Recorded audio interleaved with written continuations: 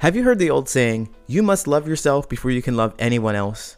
People often share that as the ultimate friendship and relationship advice, but they don't provide any guidance on how to love yourself. It just leaves us feeling either defensive, like it was only our fault that our relationships and friendships failed, or it leaves us with more questions than answers. How do I love myself? What are the steps? Where do I get started? That's why I want to invite you to a 3-day virtual conference, Love Yourself First, How to Develop Supportive Friendships and Meaningful Relationships. For 3 days from February 10th to the 12th, join me and 5 other amazing coaches, experts, and professionals for this empowerment event. At this virtual conference, you'll learn the secrets to loving yourself so that you can create lasting connections that will enrich your life. Tickets are on sale now. If you use my promo code PATTERNS20, you'll receive a 20% discount. That's PATTERNS20. Also, because we know you'll want to share this love with a friend, if you buy 2 tickets in a single transaction, you'll receive a 50% discount on the second ticket. That's right, you'll receive half off the second ticket.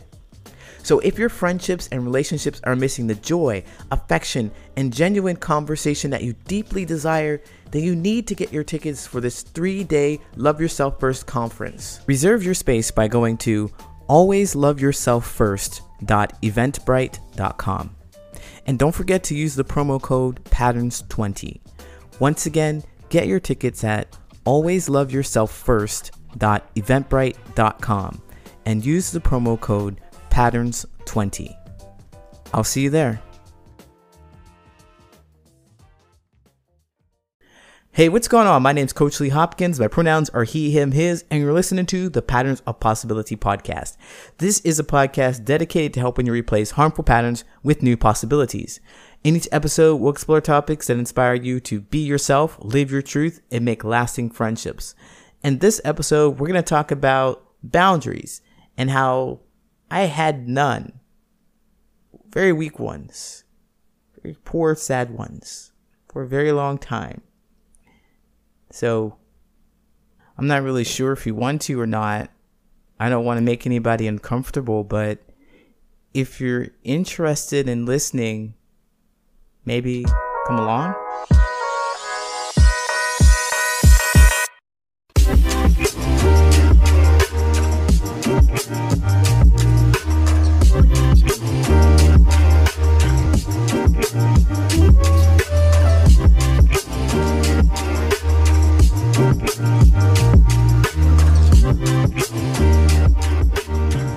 Story time. So if you're new here, I'm a trans man, and I share that with you because this story had taken place before I had transitioned.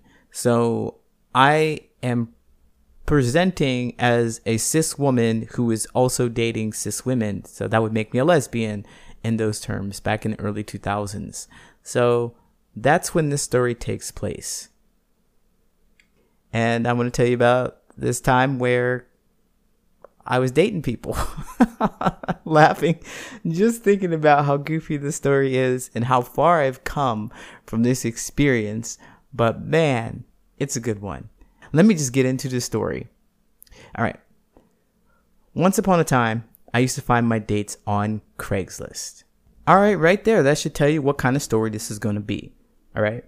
But I have no shame. I was in my early 20s. And I really didn't have a great example of what dating is supposed to look like. What I knew is that the more masculine person was supposed to take the other person out for a meal and then pay for it. And the more expensive and flashier the place, the better the chances are the couple will fall in love. I blame every single 90s rom-com for my line of thinking in that case. So, with that in mind, I would take my Craigslist dates out to dinners and lunches, and I'd spend like between $50 and $60 for each of these lunches. But unfortunately, most of the time, I didn't even get a great conversation or even a tiny spark of connection that I'd hoped for. So after several weeks of this, I vented my frustration to a coworker who suggested that I take future dates to less costly places, like a coffee shop. He insisted that I should not be investing so much into others who didn't feel the same about me. And I thought that was solid advice. That was brilliant. So just as my coworker suggested, I spent less money on the next date. We went for lunch, and I had set a boundary. I was so happy. I said, hey, you can pick wherever you want. I'll pick you up, but you have to pay for your meal. I was so proud of myself because I said, you have to pay for your meal. I was so proud. I set my first solid boundary. I felt empowered. I felt important. I felt respected. However, I come to find that they didn't like this idea. In fact, they didn't like it at all. They hated it. And when they expressed that to me, I panicked. I thought I was going to die on the inside because I didn't want to lose this person that had my potential love connection. So I made some concessions. Okay, I backed up on my boundary. I made some concessions and I agreed to pay. But this is where I got a little like, yeah, I still want that boundary. That I insisted that we go to a cheaper place. So, somewhere where the menu items weren't more than $10 a plate. And she agreed. And I was thrilled. I was like, yeah, okay, I set a boundary. Not too bad. Not the first thing I wanted, but I negotiated a new boundary, right? I was proud. I'm flexible, yet firm. That's me. Go me. I'm flexible, yet firm. And I was excited when I picked them up. I was excited because I was like, I'm flexible and I'm firm. And everything was going just as planned. We were kind of talking. This conversation was a little forced. And she said something that went me just, stop. What? What? She said, she's going to order the most expensive dish on the menu. I was shocked.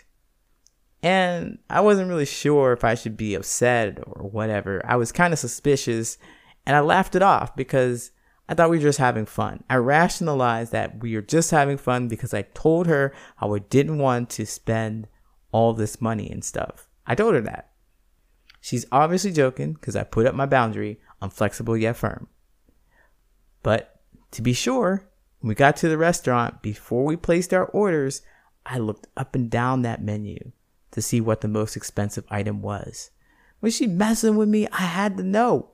The most expensive item on the menu. And I waited for her to order, and she ordered the salmon. And y'all, the most expensive item on the menu was the salmon. I felt this hot rage, hot hate come out of my chest, up through my chest and out of my mouth, where I raised my voice at my date and the innocent waitress. I said, no, no, you're not getting that. No, don't take that order. I commanded the waitress, don't take that order. My date's going to get something different. And then I turned to my date and I pointed my finger in her face and I said, you're not getting that. Choose something else. My reaction was intense and unexpected from everyone, including me. I didn't realize that I was that angry, that frustrated. So here's what I find remarkable about setting these boundaries and maintaining them. My self-esteem at that time was so low that, as frustrated as I was about the whole situation, I was not angry enough to leave the place. And we still ate together. And I paid for everything. I think she got a grilled cheese sandwich. She didn't get that salmon. No. Flexible yet firm. But I paid for everything and I drove her back to her place, and it was awkward. It was so awkward. Looking back, I realized that I put up with that behavior because I was lonely and I was afraid to lose this one random person that was paying attention to me. And that was all that is. I thought that I was going to miss out on an opportunity to find the love of my life, to find a real connection, because we didn't have an opportunity to eat together. Those boundary violations weren't bad enough for me to cut my losses, even though they caused such a visceral reaction in me. And I'm almost ashamed to admit that afterwards, after that incident, for months after that incident, I thought my life would be different if I had just paid for the salmon. If I had just given in that I'd have a partner. Right? I laugh at that now because, man, I know that is nowhere near true. But I struggled for years upon years like that. My relationships looked just like that. I didn't know how to set boundaries. I didn't know how to reinforce them. I didn't know what boundaries were. And after that incident, I thought, well, setting boundaries seemed like a hassle in the first place. They seemed like a hassle because it seemed like it was more work to build and keep what they were. Because look what happened to my date. Why set up this boundary in the first place when I could have just bought the salmon and we'd have been great? We'd have been gravy. But again, I know that's not true because I had been in similar situations and I had essentially bought the salmon and I'd been really upset with the fact that I had to buy the salmon in the first place because I didn't set a boundary. But I had no clear plan of action for building boundaries. I didn't know how to reinforce them, and I didn't know how to deal with the painful feelings associated when one does not respect your boundary. As a result, my boundaries were weak. They were weak. But I come to realize that as much of a hassle as setting boundaries can be, I know that building and maintaining healthy boundaries is the key to lasting friendships and meaningful relationships. At the very beginning, now my healthy self, at the very beginning, that poor Lee back in the day, man, as soon as she said that she wanted to pay for her own, she wanted me to pay for her meal, today, I'd have been like, oh, well, goodbye. I already said this is what I want to do and what I expect. And if you cannot accommodate that, then we are not going to be connected because I'm already going to resent you. I know this now, but that's something that Lee didn't know back then. It's okay. It's a journey. It's a life journey. It's self-discovery. So years later, reflecting back on that situation, I've come to discover that there were two major reasons why we have weak boundaries. Like we develop weak boundaries. Two major reasons why weak boundaries won't allow you to maintain genuine friendships or relationships or meaningful relationships. The number one reason, well, the first reason that I discovered was that I had weak boundaries because I was not prepared for whatever actions I needed to take to reinforce the boundary. So when I said no at the very beginning, I was not prepared to handle what would happen if they went against that. I was not prepared for it. So I didn't know what actions I should take. Well, I think when they say no, I need to just give a little more to make them happier, to compromise. But that's not the action I needed to take. The action that I would need to take is to honor however I felt in the situation. And that would be to say goodbye because I know I don't want to pay for your meal. I want you to have your own meal. I want you to be self-sufficient. I'm there for conversation with you. That would have been the correct way to go about it. But I had no idea how to reinforce my boundary. I had no idea what my steps would be.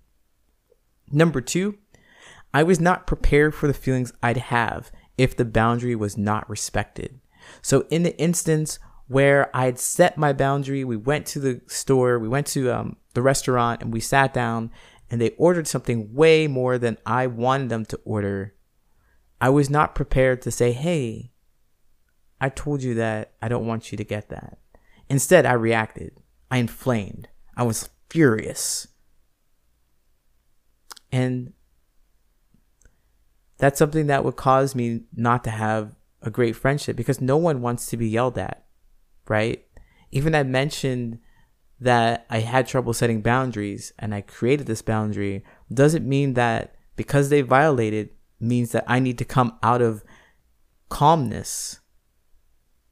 It doesn't mean that I need to do that to get my point across. I can still use my words to illustrate or to speak my discomfort or my dismay. And it'd be in hopes that I would be heard and I would be understood, and that they would recognize that they've crossed this boundary and they tested me, but they're not getting far with it. And we can still be connected. We can still be friends because of it, if it was a smaller boundary crossing or something like that. But this one, no, I'd never seen that person again. No.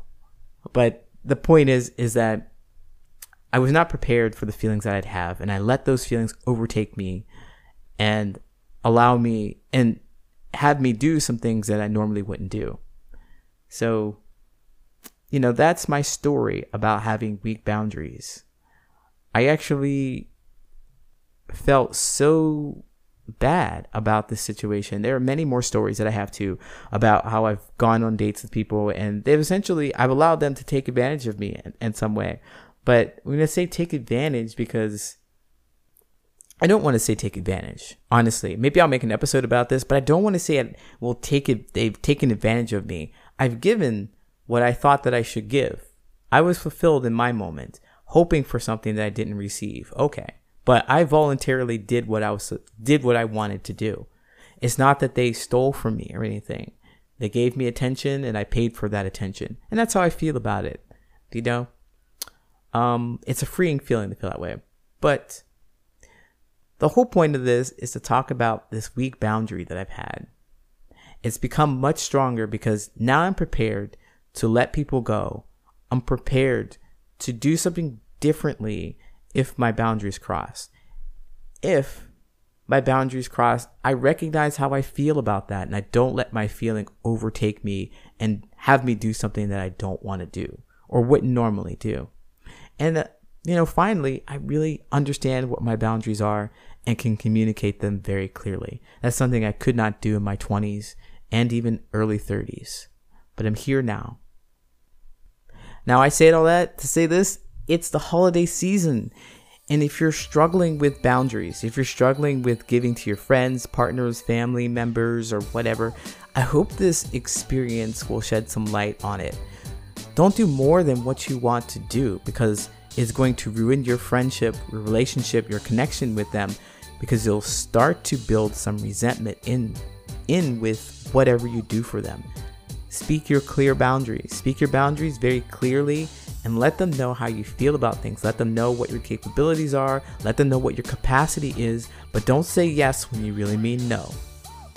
It'll cause damage to your friendship, relationship, and it may even cause you to lose a little bit of peace.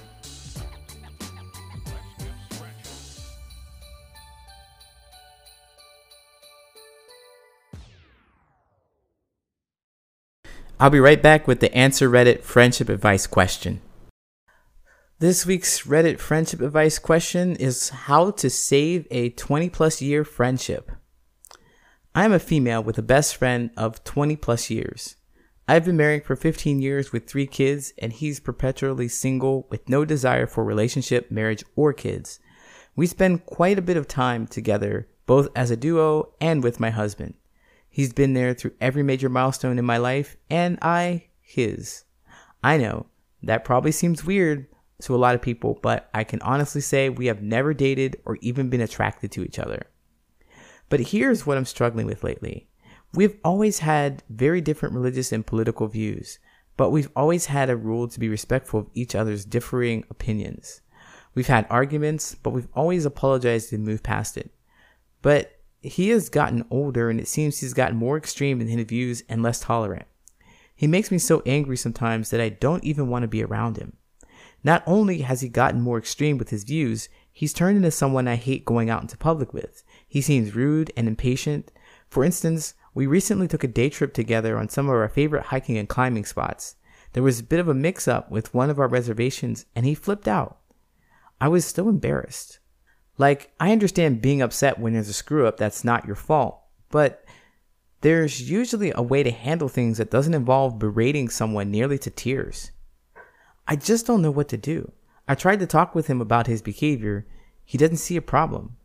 I know he's been stressed and tired from work, but I feel like there's more he isn't telling me. I'm almost at my wit's end. I love him to death, but I'm realizing that I really don't like being around him anymore. I don't want to throw away a 20-year friendship, but I'm a realist. I know people change and not always for the better. It's just hard to let go. Do I let go? Or do I keep trying to break through and salvage this? I'm really glad to see that you've made it a 20-year friendship. That's absolutely amazing. And as I would suspect that you've noticed that there seems to be a deeper problem with them. There's something else going on with them rather than the surface level of being stressed and tired with work.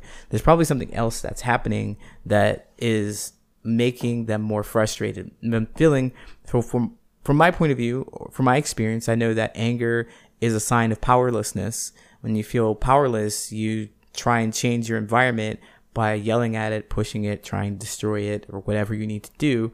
But expressing anger will help you impact the environment the way you want.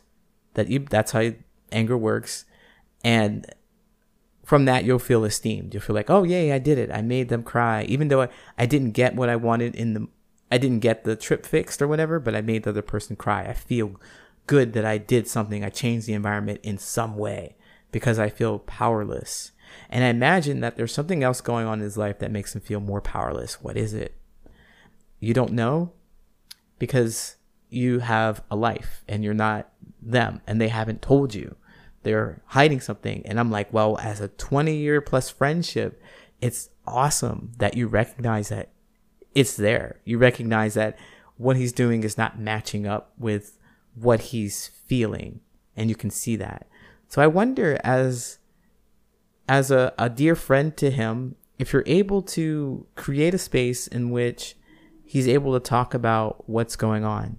I normally talk about how I notice people's behaviors. I notice that you're more angry these days. And I'm concerned that you yelled at a person and made them feel sad. And I'm concerned about you. This is not like your normal behavior. Is there something?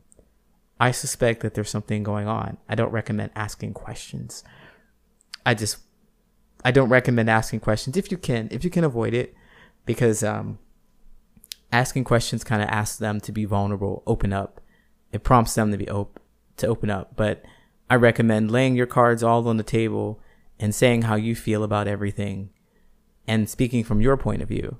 Just as I said, like, I noticed that you have been yelling and more angry, or you have been yelling, and I'm concerned about your yelling because you haven't been like this before.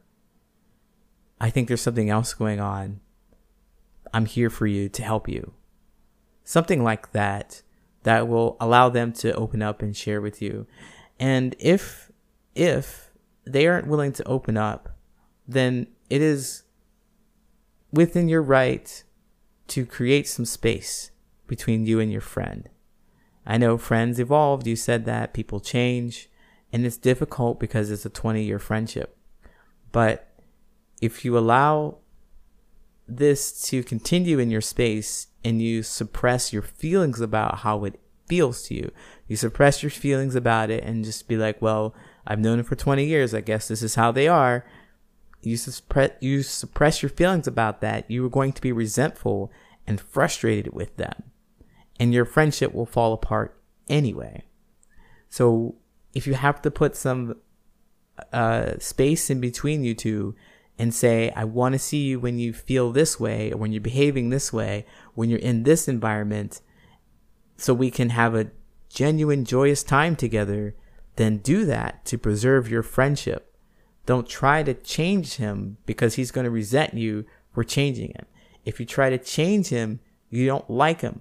You don't like them. You want to change somebody because you don't like them. They need to be somebody else. So just stay out of the space in which you put that effort and energy into changing him, and focus it on creating spaces where you two can connect with each other and have the joyous times that you have been in the last 20 years.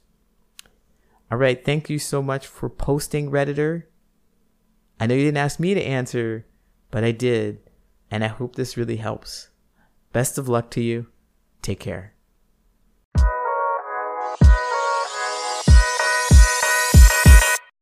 My name is Coach Lee Hopkins, and you have been listening to the Patterns of Possibility podcast. You can find me at patternsofpossibility.com and on all social media at Patterns of Possibility.